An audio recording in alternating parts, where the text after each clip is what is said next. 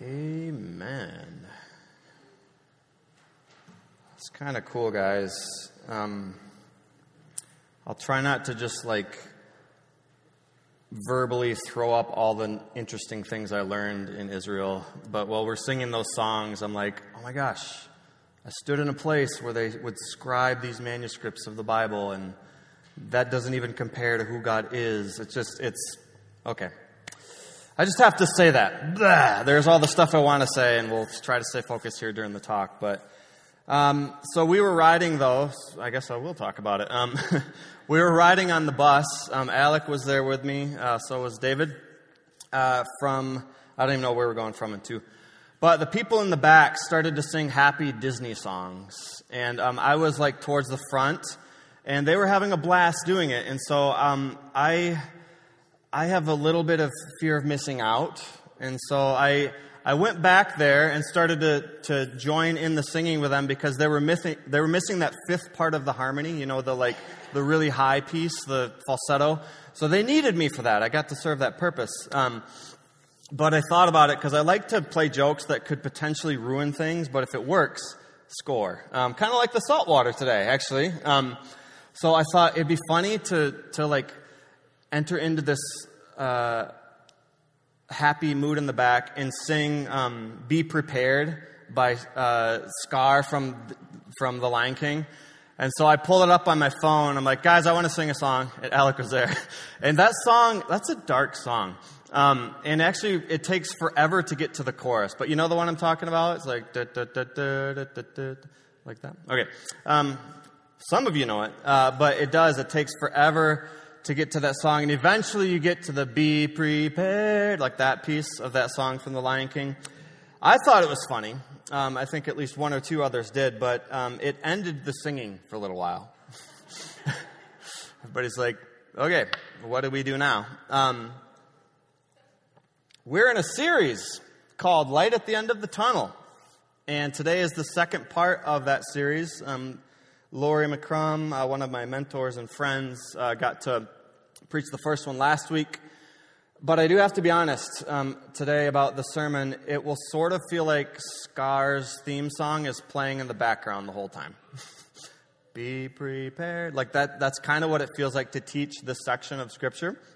And so that's the way my mind works, to go, okay, it would feel like that song. I'm only half joking, but the words that we'll look at from Jesus are difficult to hear, certainly, but also difficult to know exactly how to apply them to ourselves today for reasons that I'll share in a second. But as I move through this talk, and I'll reiterate it a couple of times, the thing that I think we're meant to take with us from this, from where we sit, is to keep watch and be prepared, to be ready. And I'm sorry now if the whole album from The Lion King is going to be cycling through your head as I do the rest of the talk here. It might even through mine. Oh, I just can't. Remember that one?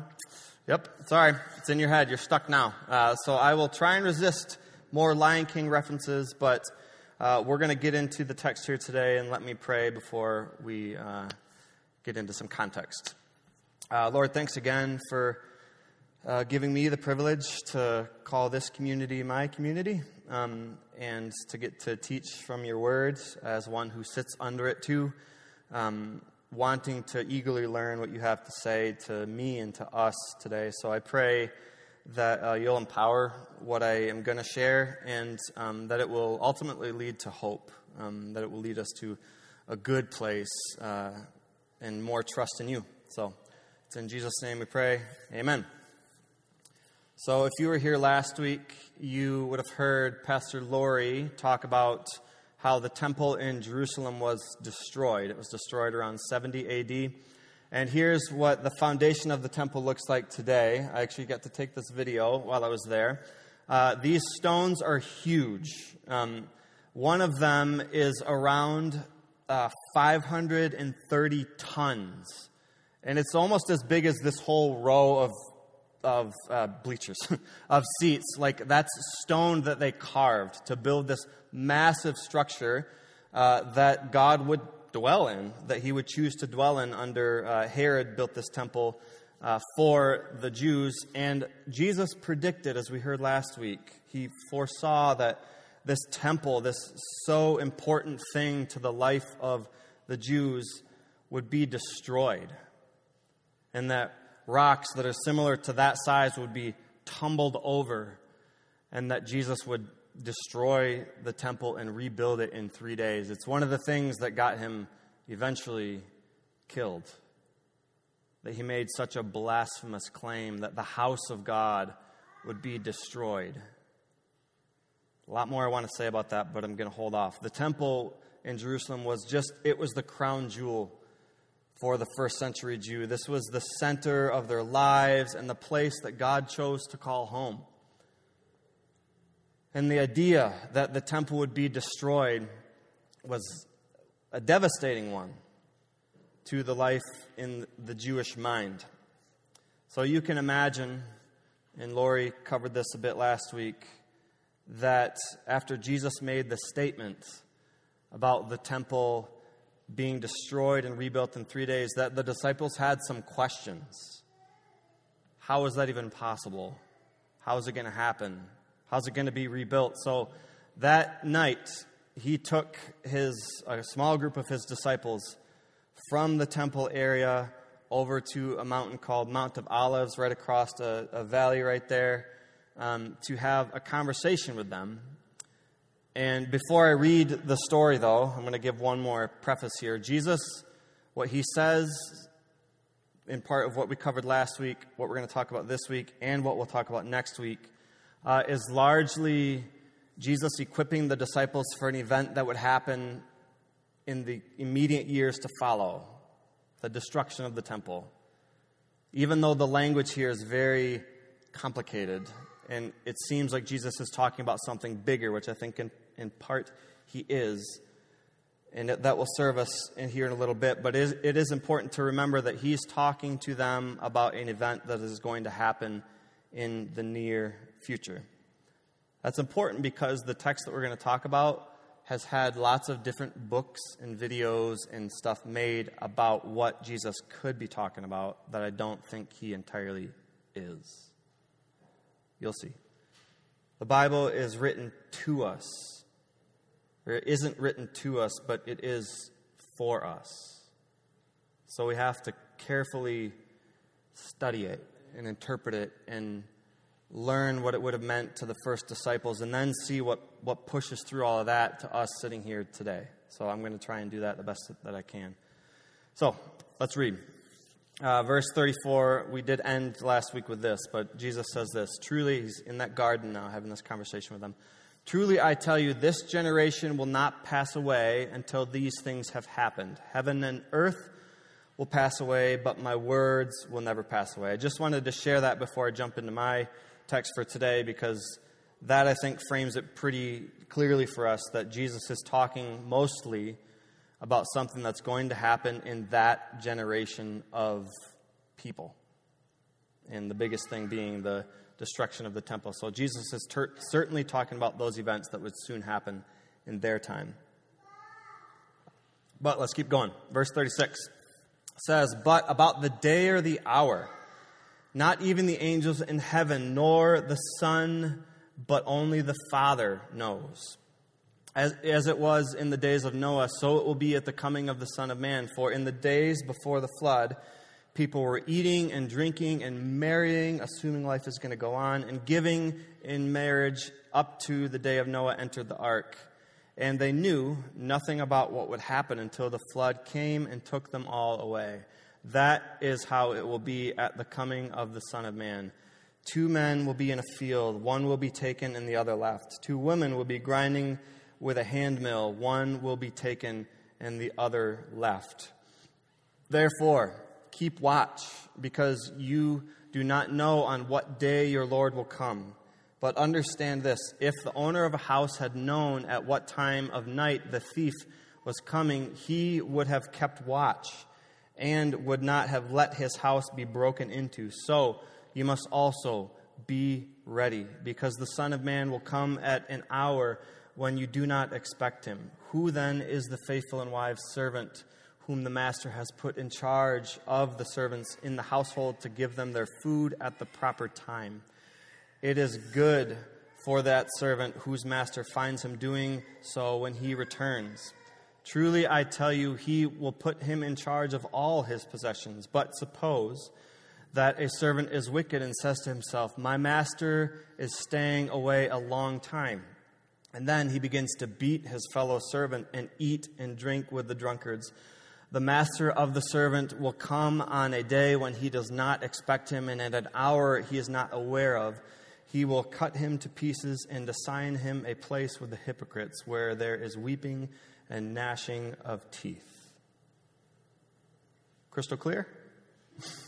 Got it? Understand everything?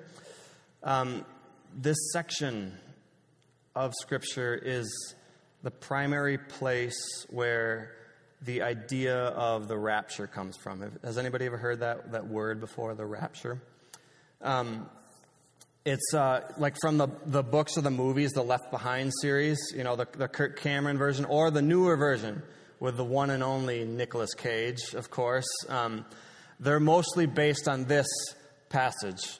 Okay, good, it's gone. I was going to say, don't leave Nicolas Cage up there too long. It's going to be too distracting. We've already done the Lion King thing. We got to keep going here. But at some point, the belief here, and you heard it there, like 2 men will be out in the field, one will be taken, one will stay. At some point, Jesus will come back, according to the theology developed from this, and one person might be mowing their lawn, and they're suddenly taken up to heaven, and while their neighbor might be left behind, mowing their lawn next door. I always used to think about that as a kid, and that idea kind of freaked me out. It's like, what if you're driving a car and you're taken? Then I guess that car is going to slam into somewhere, right? But what's interesting about that theological idea, and there's other scriptures that kind of point to it, but that's the primary one that theology of like the rapture is taken from.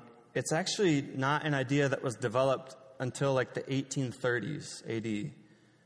Before that, Christians didn't really believe in a rapture like that people would be caught up in the sky and all the Christians would be gone and then there'd just be the rest of the people here. It's not until the 1830s that idea came to light. And because a theological idea is new doesn't always mean that the idea is wrong. Fair enough, right?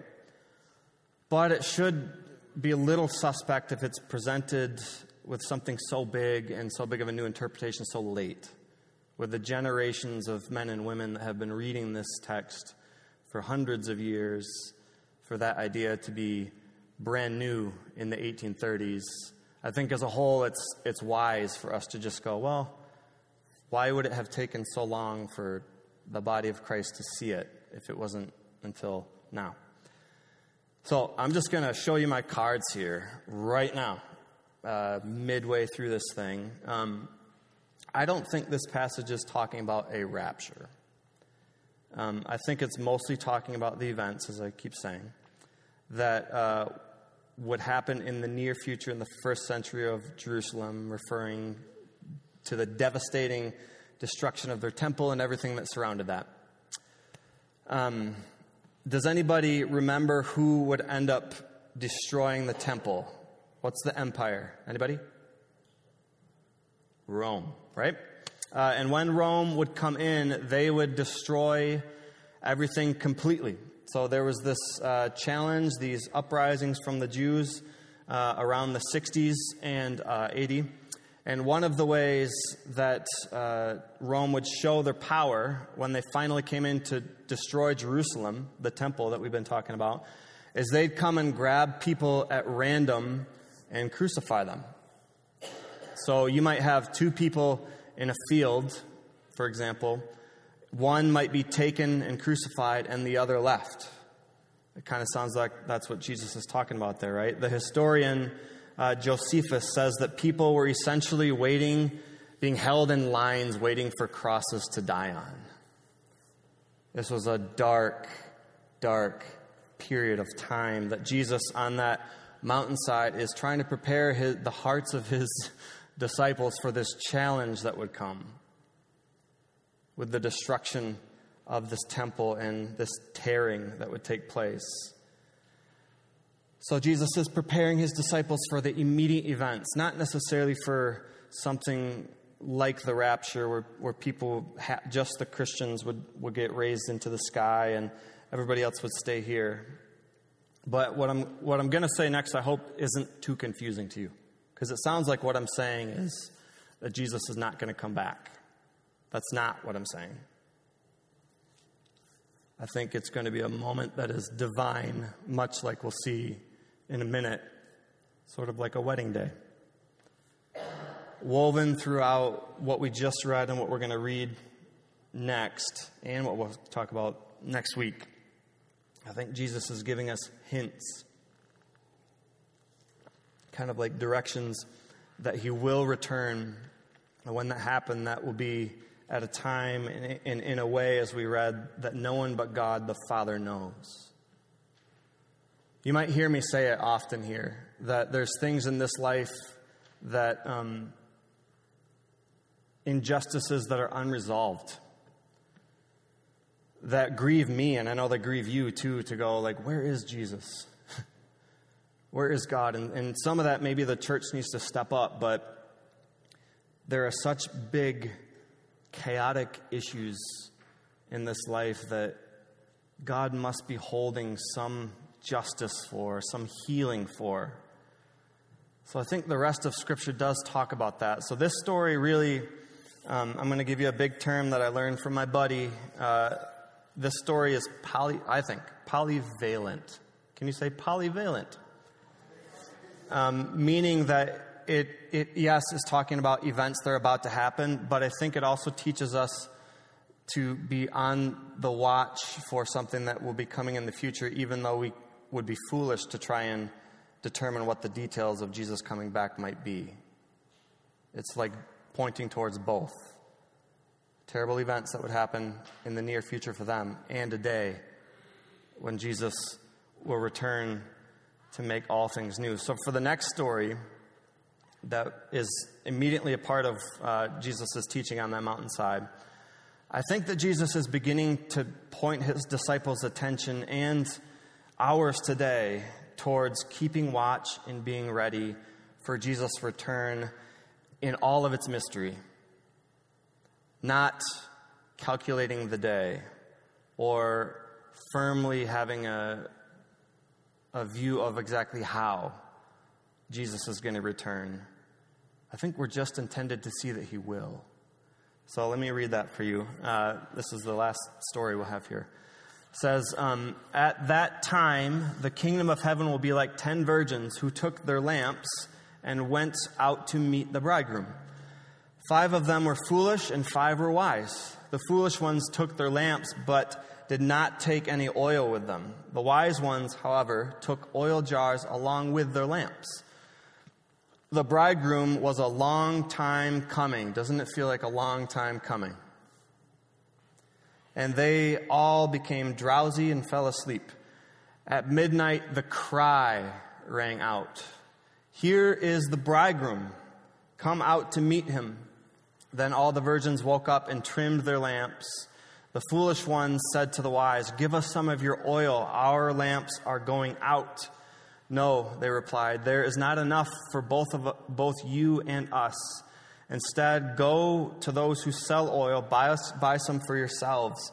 But while they were on their way to buy oil, the bridegroom arrived. The virgins who were ready to let him in to the banquet, and the doors were shut. Later, others also came. "Lord, Lord," they said, "open the door for us." But he replied, "I don't know you. Therefore, keep watch, because you do not know the day or the hour."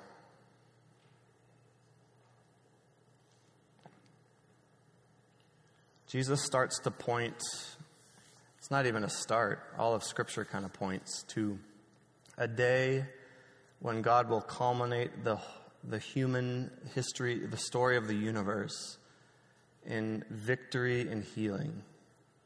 That I love the Bible uses in poetic language to be like a wedding day. And the church is often described as the bride of Christ.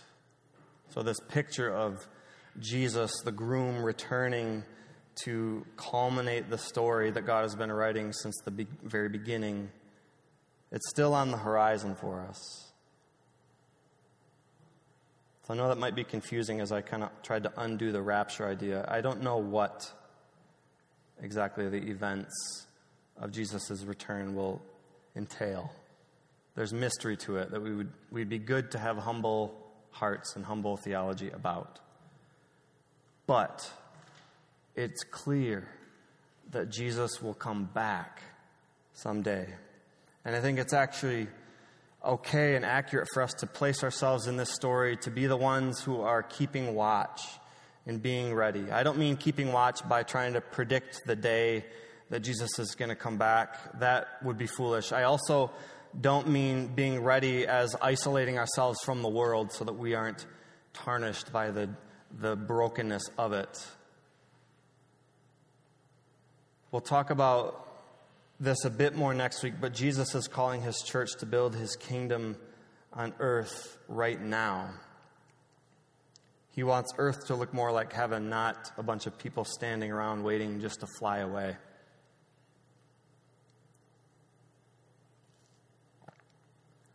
When I visited the Mount of Olives, I noticed that there was a cemetery. There's a huge cemetery, thousands of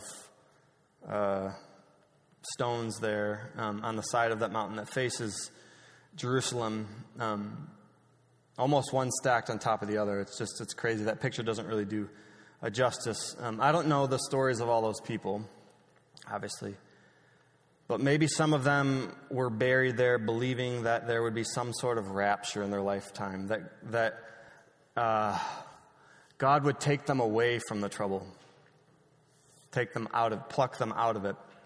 And yet there their gravestones sit. The world is full of people who are looking for hope and are wondering why it's taking so long. Here's a group that was sitting at that same spot overlooking the city of Jerusalem on the Mount of Olives, probably maybe reading some of the stories that we were reading today. So they sit, they read, they pray, they wonder, they cry out, "When, Lord?" And when you walk into Jerusalem, I don't have a picture or video for this, but you can hear the Islamic call to prayer over the loudspeakers. It's the same sort of cry that you see. When you go into the inner part of the city, there's a place called the Wailing Wall, where you can see Jews today praying at the base of the temple that we've been talking about that was destroyed. They're still crying out for their Messiah. And you can even see right there in one of the slots, this whole wall, anywhere there's a crack, there's a prayer shoved into it. Those are cries. Come, Lord, come. When, Lord, when? Or I got to visit a couple years ago a Buddhist temple in Thailand, and in it there's a sort of like prayer mailbox. You can't see it very well, but right there are just a bunch of little drawers, and there was a thing that you would spin when you went in there, and whatever it landed on, that's what prayer mailbox you would open, and that essentially was the answer to your prayer that day. That's how the gods were communicating back to you. There were people bowing down to statues, crying out. It's the same cry, wondering when hope will arrive. The world is full of people hoping and looking for something from above, asking when God will show up. But you already know that, because I think you are probably one of those people. I don't know what's going on with you, but you might be crying out yourself too, wondering when Jesus is going to come and show up. Maybe you're even screaming out, you wish that God could just take you out of the situation that you're in. That you could just be taken away from the mess and hurt that you might have in your life.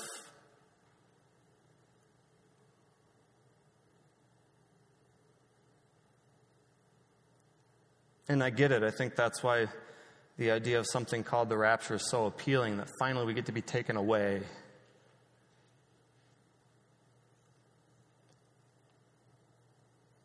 Although I don't necessarily think or know that that particular event will happen that way. I think we do know this, though, my friends, that God hears our cries. He hears the cries of the people. And I believe with all of my being, in some ways we get to be the answer to the cries of our neighbors. And that's beautiful. And I think we need to keep building the kingdom of heaven here in Wyoming. But I also do believe firmly with all my being, even though this text and what's coming next week is mysterious, it still kind of points to something. And I think that thing is the return of Jesus. And when he does return, I think we can trust that something like this will happen for those who place their faith in Jesus, who are building the kingdom on earth, those who are ready. It says this in Revelation 21, one of my favorite passages. There I go again. I always have a favorite passage. It says this: I heard a loud voice from the throne saying, "Look, God's dwelling place is among the people." So God will come down again. And he will dwell with them. They will be his people, and God himself will be with them and be their God. Hear this right now. If you've got a desperate, anguishing cry in your life right now, or if you just turn on the news and you see the world crying out, or the examples that I gave make you go, where the heck is Jesus? Where is this thing? I take so much hope in this promise that he will wipe every tear from their eyes, and there will be no more death or mourning or crying or pain, for the old order of things has passed away. And he who is seated on the throne said, I'm making all things new. That, I think, is the thing we need to anchor ourselves to, my friends. Not the method of how it might happen, but the fact that we can trust that God is going to make all things new, and the victory is in the hands of Jesus. So whatever is making you cry today, whatever is causing you suffering today, whether it is in this life and it gets to be a preview of what's to come, or if God is storing up the healing for you when he comes back on that wedding day, he will wipe away the tears. And he hears your cry. So as we wait and wonder, as we cry out to God today, let's remember that Jesus has overcome death. He made us a promise, and he will return to make all things new. He will heal all that's broken because God hears our cries. And in the waiting, let us keep watch for where God is already at work in the world. Let us enter into making the bride look beautiful for the grand wedding day. What does the beautiful bride of Christ look like? We'll talk about that next week. But for now, I just want you to know, God hears your cry. So keep watch and be ready, because good news is on the way. Let's pray.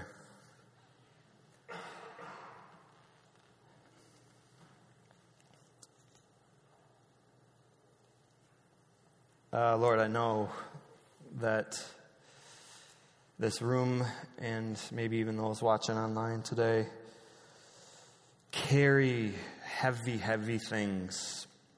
We're talking about temple stones. People may be carrying things that feel like they're crushing them like that.